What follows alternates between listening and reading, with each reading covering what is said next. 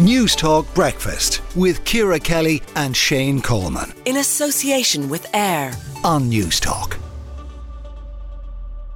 Levels of antisocial behaviour and truancy are higher among students in fee-charging secondary schools in Ireland compared with those attending other schools. That's according to research gathered from the Growing Up in Ireland longitudinal study. Professor Emer Smyth of the ESRI was involved in the study. Emer, tell us what you found.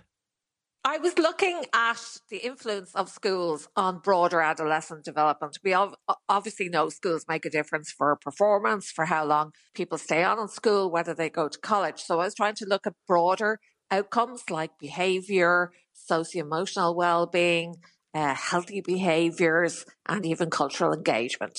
Do we know why you're more likely to mitch or play truancy if you go to a fee-paying school than a non-fee-paying school? No, and I mean, that's a finding we published a couple of years ago, and we're still puzzling about it. It may be that there's less punitive sanctions in fee-paying schools than there would be in more disadvantaged settings, which may give students some leeway. We also found higher levels of antisocial behaviour in fee-paying schools, which seem to be related to things like taking money that didn't belong to them at school or at home, that there was more money or more stuff to be taken in more privileged settings. But it was a surprise, but it also shows that you can't really assume that, antisocial behaviour is really about the young fellas hanging around in working class areas. No, it's a really fascinating finding. And again, just off the top of my head, could it possibly be that maybe there's a level of disenchantment among a minority that go to fee-paying schools? You know, they don't buy into the school ethos, and maybe that leads to a level of disenchantment that maybe you don't get with more regular schools. Well, interestingly, that doesn't seem to play out. We're seeing reasonably high levels of school engagement in mixed and more middle-class schools. Also had another measure that was known as kind of opposition to authority subscale. So, if you had high levels, it was that you're really resistant to being told what to do and so on. And we find that the levels there are lower in fee-paying schools. It just seems to be you do get this temporary acting out in adolescence that really doesn't necessarily have long-term consequences. But you're right. I mean, the findings aren't what we expected, and we ran them every which way to make sure they were real. Yeah, I'm sure. Also interesting, no significant differences in adolescent behaviour were found between single-sex and mixed schools, which is interesting because every time we have the debate on this show about single-sex schools versus mixed-sex schools, the argument comes in favour of single-sex schools. People behave better, girls behave better, they don't have the distraction of boys.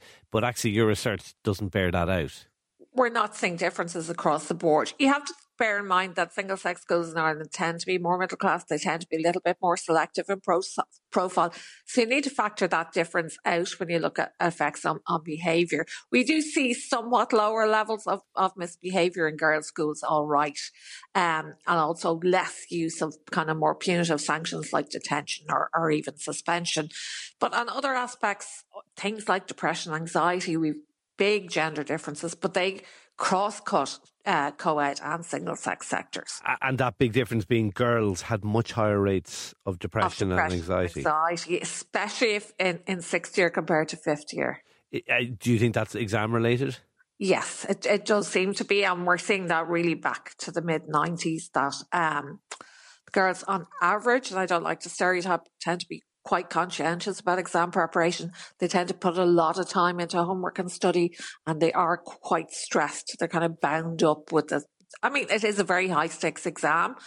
Students do know it has consequences for their later outcomes. So I think girls tend to take that on board a bit more than boys. Interesting as well, secondary schools risk stereotyping the needs of students. Yeah, I mean, you want schools to put in place things to reflect the needs of their students, but you don't want to make them to make too many assumptions, if you like. So what we found is that there were fewer formal supports for students in boys' schools and less access to cultural activities like drama, music, dance, even outside school. On the other hand, girls' schools were a bit less likely to provide sport. So you do want to reflect your student body, but you also don't want to make assumptions that, because they're boys, they don't have particular mental health needs. It's very finally, something I have to say I find really interesting, the impact of the pandemic on students. Yeah, we're only starting to we did some work during the pandemic. We're only starting to look at the recovery period, but we had some really interesting information from second level principals, and they really see the impact, not just on learning loss, but really the majority of principals are reporting, and this was last year, that the well-being of students was worse, or much worse than it had been than before the pandemic. And that was a bit worse, even worse in schools serving more disadvantaged communities. OK, we will leave it there. Professor Emer Smyth of the ESRI, thank you for speaking to News Talk Breakfast this morning. News Talk Breakfast with Ciara Kelly and Shane Coleman. In association with AIR On News Talk.